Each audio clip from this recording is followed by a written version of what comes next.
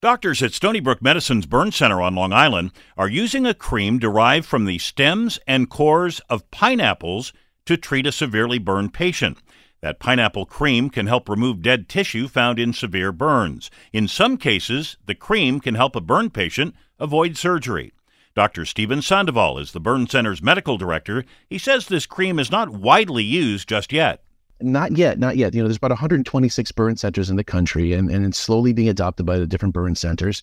We're hoping that the nationwide kind of usage over the next year or so. For now, it's really gaining traction in burn centers throughout the country, and it's a way to diminish the amount of time spent in the hospital and to identify who needs surgery sooner and who is going to heal on their own. By the way, this cream is not for cosmetic use. Its purpose is to remove that dead tissue and help a severely burned person avoid painful skin graft surgery. I'm Steve Scott, WCBS 880 News.